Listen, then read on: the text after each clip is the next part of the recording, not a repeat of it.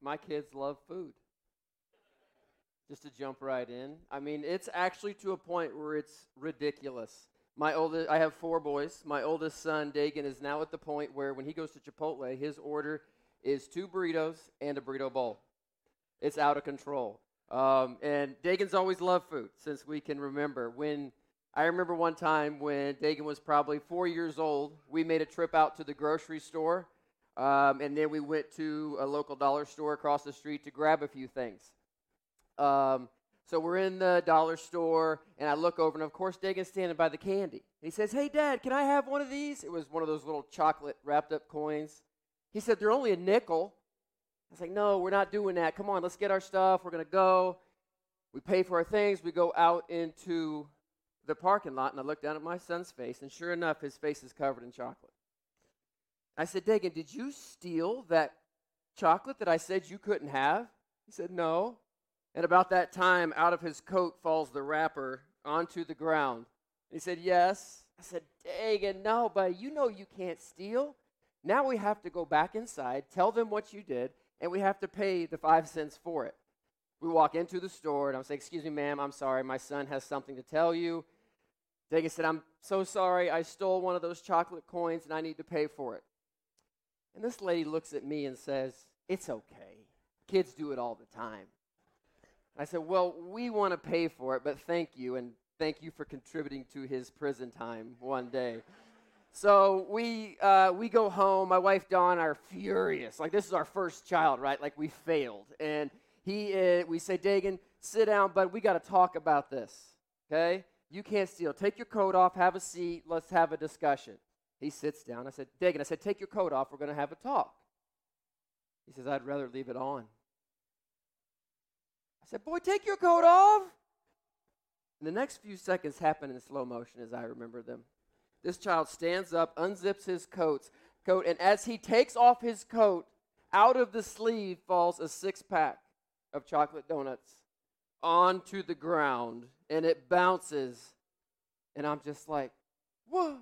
I can't put words together. I'm like, "No, thief, prison." And I'm like, "Dawn," and she's like, "No, it's a pattern now. He has a pattern. He's stealing. He's a thief." And we're like, "Dagan." I said, "Get in the car. We got to go to the grocery store now." He stole these from the grocery store before we even got to the dollar store. They were in his sleeve the whole time. So Dagan and I get in the car. We go to the grocery store. And as soon as we walk through the door, this lady's charging at us. And she's coming fast. And I'm like, oh, boy. And she walks up and she says, "Are you the one that stole those donuts?" And he goes, "Yeah." And I kind of pull my son closer. I'm like, "Oh, no, they done caught him on camera. He's too young to go to jail. I got to pay for this. I'm going to jail now for him." And she said, "Young man, you don't steal. That's a bad thing to do, and it's a bad path to go down. What I'm going to do today is I'm going to let you pay for the donuts, but you have to return them. But next time we're going to have to call the police, because if you continue to make this choice, it's going to lead to a life of destruction, and it's not a path you want to go down, young man." He said, "Okay, thank you." And I told my son, I'm like, "Oh, my goodness." And we walked out, and come to find out, my wife, when we were driving up there, had called the store and told the manager, "Could you please put fear into my child without telling me?" So, but that day, as far as we know, was the last time that Dagan has ever stolen anything. He's a phenomenal young 17-year-old man now. But as far as we know, because I think what happened was that day, Dagan realized, if I continue to make this choice, it leads to there's consequences. It leads to a bad path. When I'm tempted, man, I want that chocolate. I want the satisfaction of that chocolate today, but there's a sacrifice I have to pay tomorrow. And I feel like we all have that one temptation, right? Or multiple, where we know that we're making the wrong choice. And maybe some of us don't realize it's the wrong choice, but it feels good. We get in the moment, we're tempted to do something, and we're just like, you know what, just one more time. Just one more time, I'm going to do it again. And that day, Dagan had 2 voices that spoke into him.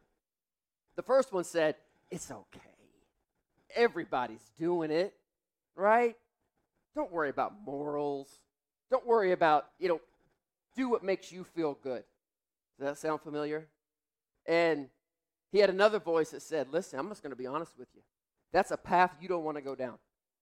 And I'm just going to tell you the truth today. It may make you not like me. You may not want to hear it. But if you continue to do what you're doing, it's a path you don't want to go down. And it's going to destroy your life. And I want to be that voice for all of us today. Because I think that we all deal with some level of temptation. I want to go to a story in the Bible today about two brothers. In fact, they were twins. Twin brothers. Esau was the oldest by a second or two. And then Jacob. Let me start with their grandfather. His name was Abraham. Abraham was the man that God chose and said, Abraham, you're going to be the father of many nations. You're going to have so many children, you're not going to be able to count them. And Abraham said, God, that's awesome and all, except I'm old. My wife, Sarah, she's old. And by the way, God, we have tried and tried and tried to have children, and it hasn't happened. It's not going to happen. It can't happen. And God said, Abraham, you're going to have more descendants than stars in the sky. So Abraham believed, and one day Abraham and Sarah gave birth to a son and named him Isaac. Years later, Isaac and his wife Rebekah gave birth to twin boys named Esau and Jacob. Now, if you've ever heard this story, you're like, that's not how you're supposed to say it. When I've heard the story of Esau and Jacob, I've heard it like Jacob and Esau. So the thing is that Esau was the oldest born. And in that day, if you were the firstborn son, even if it was by a couple seconds, you had what was called the birthright. You had the inheritance. Let's say that their father Isaac had $1 million. When he died, Esau would be given at least $750,000 of this, plus the family name, plus all the land, all the possessions would go to Esau, and Jacob would get whatever little bit was left over. So why do we call it Jacob and Esau? Let's pick it up in Genesis 25. It says, the boys grew up, and Esau became a skillful hunter, a man of the open country, while Jacob was content to stay at home among the tents. Two very different personalities. One enjoyed being out, one like staying home and cooking. Isaac, their father, who had a taste for wild game, loved Esau, but Rebekah loved Jacob. This is interesting to me because it doesn't say loved more.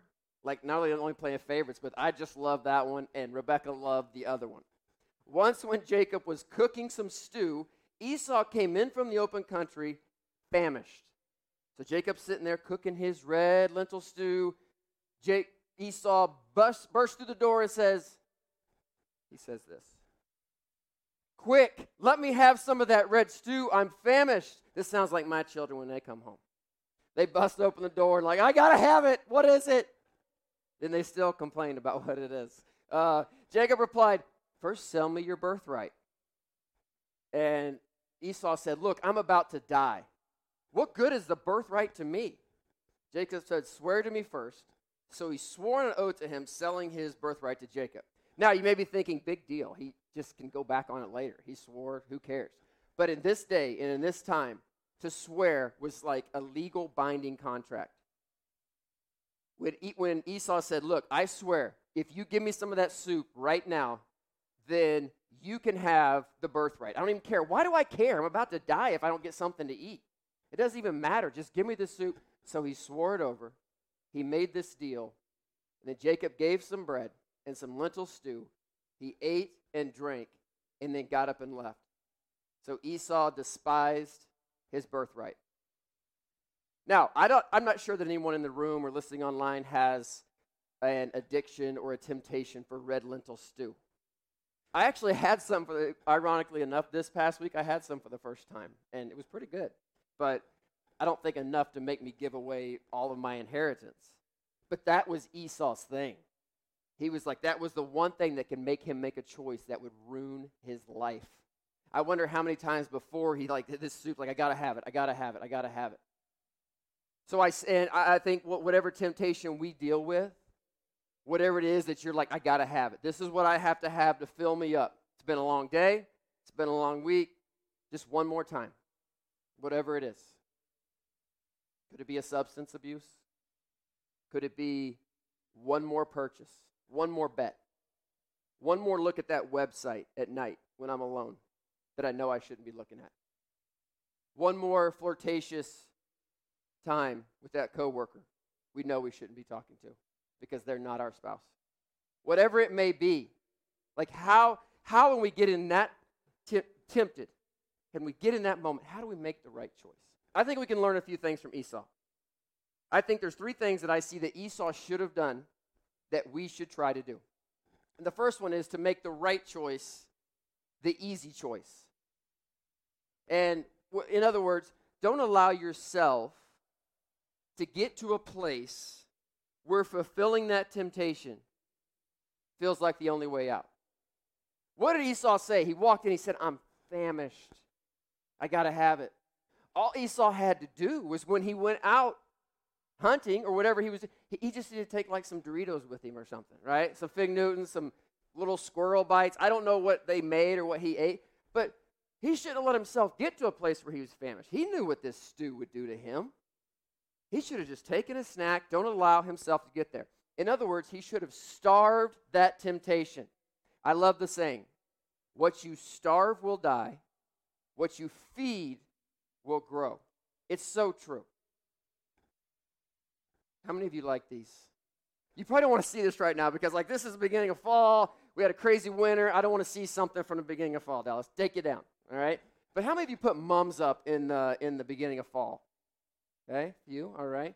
So every year, my wife buys a couple pots of mums, and she brings them home, and they look like this. They're beautiful. Mid-September, early October, gorgeous, right? They look like this. You know what the mums look like at our house a month later? That's our mums. Because Dawn Darnell does not feed mums. She doesn't water them. She doesn't put them in sunlight. She doesn't massage the soil. I don't know if that's a thing. I have coworkers who blow on plants. They say it brings them back to life. I'm not like a really plant person. But she starves them to death. Starves them to death. Because what you feed will grow, and what you starve will die, as we should do with whatever that temptation is. Feed good habits, starve bad habits. What can you put in the place of fulfilling whatever you feel that need is? What's that strong one? I got to have it one more time. What can I do instead? I think the next thing that Esau should have done was make a run for it. Esau walked into the house, and he smelt the stew. And as soon as he smelt the stew, he should have turned and sprinted back into the woods because he knew what this stew could do to him. He knew the choices that it could make him make, and it did. And I don't really have, as I said before, I don't like have this strong need for red lentil stew, but I'll tell you what. You get some Fritos scoops with orange Tostito cheese, and I say the orange cheese. I don't want none of the white queso. You can keep it. So I take these scoops, put that cheese in the microwave, and heat it up for 30 seconds. Oh, my goodness. Listen, I'd probably do anything for that as well. Dawn and I will be watching TV at night, and I would get these, and I would just snack on them, and she's like, I can hear your arteries clogging. And I was like, I know, but it's so good. It's been such a long day. And just eating them. I'll eat a whole bag in one setting. Super size. So good. So bad for me. And then afterwards, of course, I'll get done. I was like, Don, why'd you let me eat that again? It's so bad for me. It's killing me. Don't let me eat it anymore. Next night, chips, cheese, heat, good, yummy. And I'm like, oh, again. And then one night, I go to the pantry. It's been a long day. I go to the pantry, and I'm like, where's my scoops? They're not in here. Start throwing stuff around. Where are they at? I go to the refrigerator. There's no cheese. What? Don, where's my stuff? Oh, I didn't buy it. You didn't buy it? Why? She said, you said it was killing you. You said don't let you eat it anymore. So I thought the best way to not let you have it is if it's just not there when you want it. I was like, but I need it now. And so, but that line, if it's just not there, when I want it, then I can't have it. Struggling with gotta have that alcohol every night. When you're in a good place, get rid of it. Don't buy anymore. Don't have it in the house. Flush the pills when you're in a good place so they're not there when you need them. Shred the credit card before you make one more bet, one more purchase that's destroying your budget, destroying your family. Whatever it might be. Don't allow yourself to be alone with that person you know you shouldn't be alone with. Put the computer away at night, whatever it might be. Don't let it be there. My favorite Miyagi line is, the best way to not get punched is not to be there. Like, it makes sense, right? So the best thing we can do is to run from it, to not be there when this happens.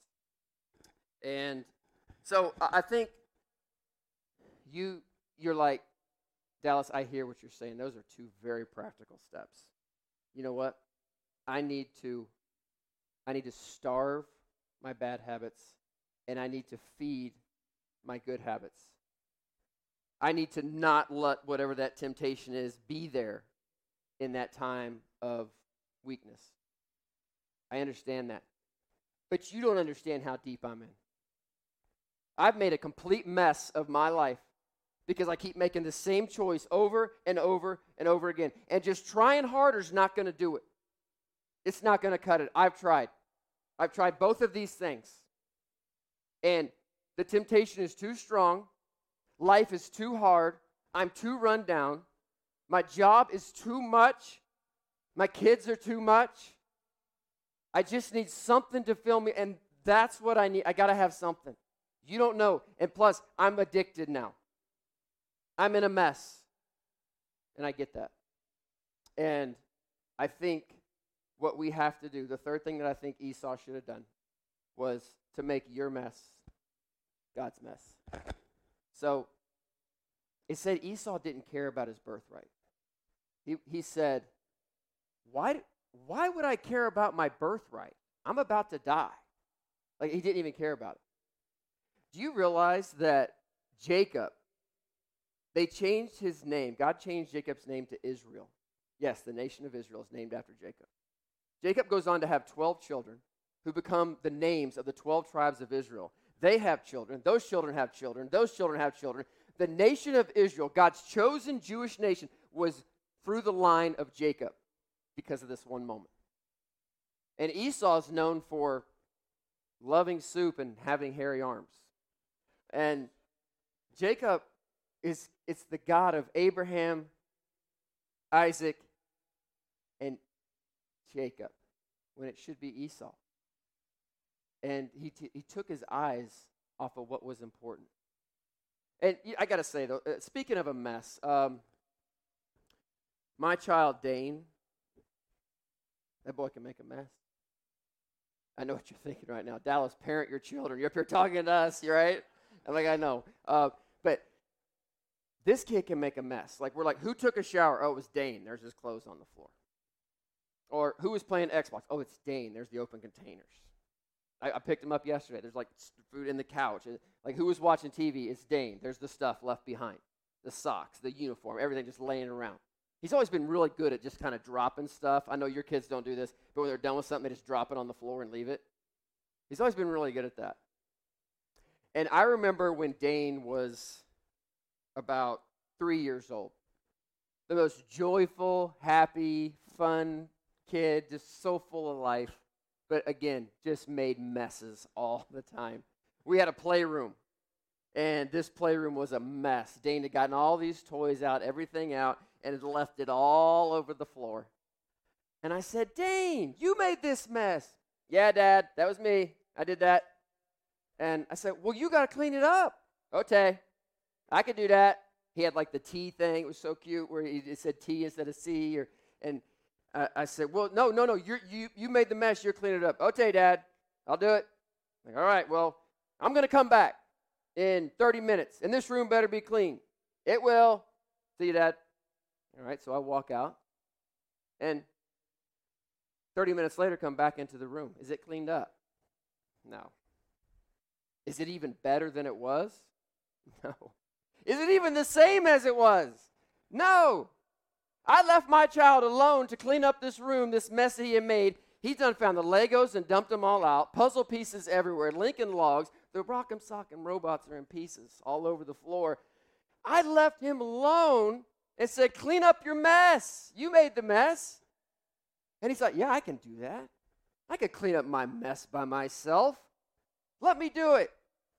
And he made it worse. Because that's what we do, right? We try to clean up our own mess.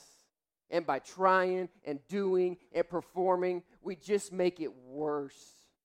And we get in deeper and farther because we can do it. This is the time. This is the one. Tonight's the night. I'm not going to do it tonight. And then tonight comes. It's like, oh, last time, right here, last time.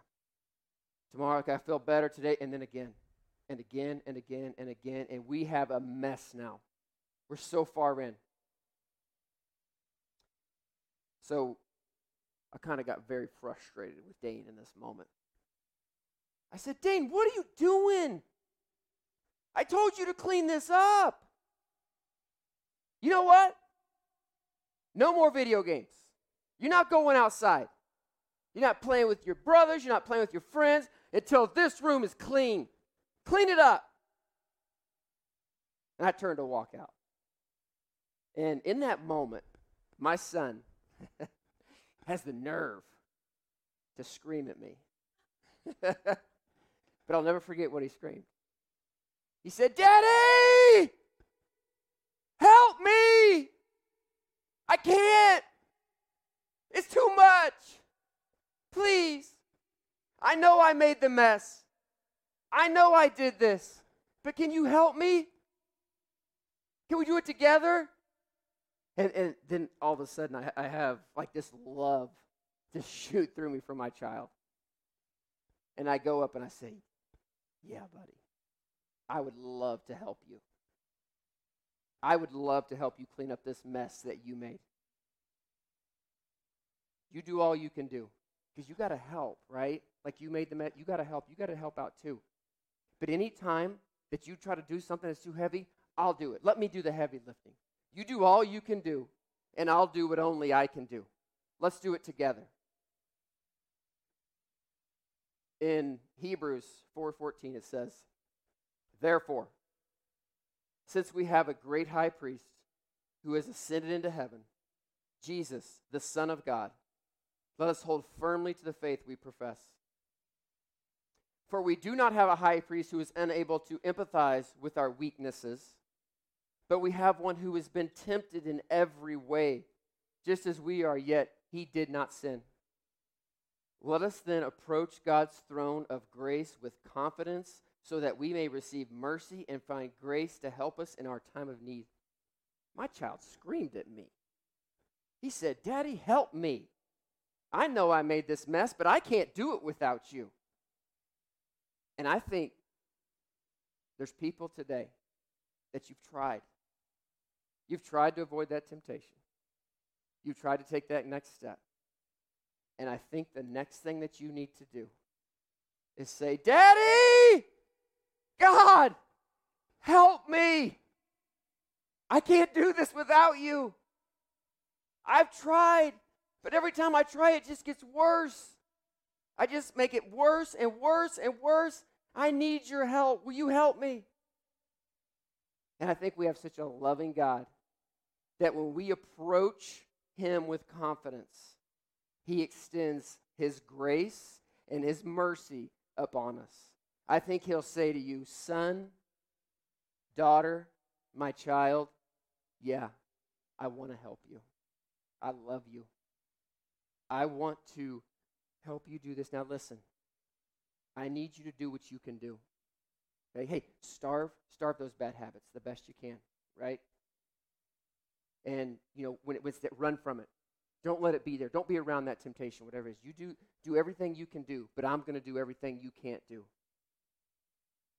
And just anytime you need something, you just lean on me. Let me be there with you every step of the way. Approach his grace with his throne with confidence so that you may receive mercy and grace in your time of need. We sang about it earlier. The last song we sang was, they're talking about, this is how I fight my battles. This is how I fight my battles. And I've learned how to fight my battles that I have. And I just hope that nobody thinks I'm standing up here as a perfect person. In fact, you know what I'm struggling with right now? Slander, gossip. And I know that may sound weak, but everything I've mentioned before, I've struggled with it at some point. And I'll make a text. Like, somebody will tell me, hey, you're doing this wrong. Or, somebody will say something about me. Here's how I respond. Grab that phone. Oh, text somebody else. Text them. And then I put that phone down and watch for those bubbles. Come on. This is my friend I texted. And I see the bubbles. I'm like, yeah, come on. And the bubbles disappear, so I know it's a really long reply, so I'm really excited. And it comes across, they're like, yeah, how dare they? How could they? And I'm like, yeah, I got them on my side. And then later I'm like, why you got Dallas? Why you got to be so reactive? And so what I've learned to do with my current struggle, I'm not allowed to respond to somebody in the moment. I'm not allowed to react because I'm a very reactive person. I have to call that person and talk to them face to face. I have to handle it myself because that's a current struggle that I'm dealing with every day. And the most important thing I've learned is those words. Help me, Jesus. Help me, God. Help me, Jesus. Every day. God, this person said this. Oh, help me, Jesus. I got this text. Oh, God, help me, please. I want to make you look good. Help me. I want to do this. Help me, Jesus. Help me, God. Help me, help me, help me. Over and over and over again. So, I don't know what you may be dealing with. I feel like we all have a step we need to take. And I encourage everyone to take that step of confidence and approach God's throne of grace with confidence. And he will extend his grace and mercy upon you. He will fill you with peace. He will fill you with joy. He will fill you. He may change your circumstances. He may not, but you will be so slam full all the time. So I encourage you to approach him. Let's pray. God, thank you so much for just being in our lives and being among us. Thank you that your presence can always be near. And for all of us who believe, God, you are present in our life. And you're there for us. And you say that we can approach you. And I thank you for that, Jesus. God, I feel like there are people in this room and people online who have a struggle. And they don't know what else to do. God, would you just surround them with your presence right now and let them know that those three words, help me, Jesus, could be their first step. God, we need you. We can't do without you. Help us to fight our battles by calling upon you and by following you and by living our lives for you. Help us in our times of need, Jesus. In your name we pray. Amen. So we're going to sing a song called Reckless Love. A couple nights ago, my wife and I watched a movie called Redeeming Love. I don't know if you've heard of this, but this movie is based off of the book that was written several years ago, Redeeming Love. We had both read the book maybe 10, 15 years ago, and the book is based off of the Bible, the book of Hosea. In the book of Hosea, it's about a man who God says, I want you to go to that adulterous woman, prostitute, and I want you to make her your wife. And then, so Hosea goes, and he brings this woman back to his house, marries her, and then she leaves and goes off to prostitution again. And God says, go get her again. And he goes and gets her again. It just keeps happening over and over. God says, go get her again. And just over and over and over. It's reckless, right? That's what God does to us. He chases after us constantly, no matter what. I think you need to know that God is not ashamed of you. He is not disappointed in you. He's not grossed out by you. He's not done with you. He absolutely loves you just the way you are. And he's like this all the time. So I don't know what your next step is today. Maybe it's like just, I need Jesus to take this from me. So as we sing, I would encourage you, give that struggle, give that temptation over to God and watch how he can work with you through your life. Or maybe you've never taken the step to become a follower of Jesus. You're like, I've never given my life to him. I lived 25 years without him, and I've lived the last however many, with him in the center of my life. He's everything. He's everything good. And so if that's something you would like to discuss today, I'd love to chat with you about it, and Chris would as well. But respond as you feel led, and let's sing. Everybody please stand.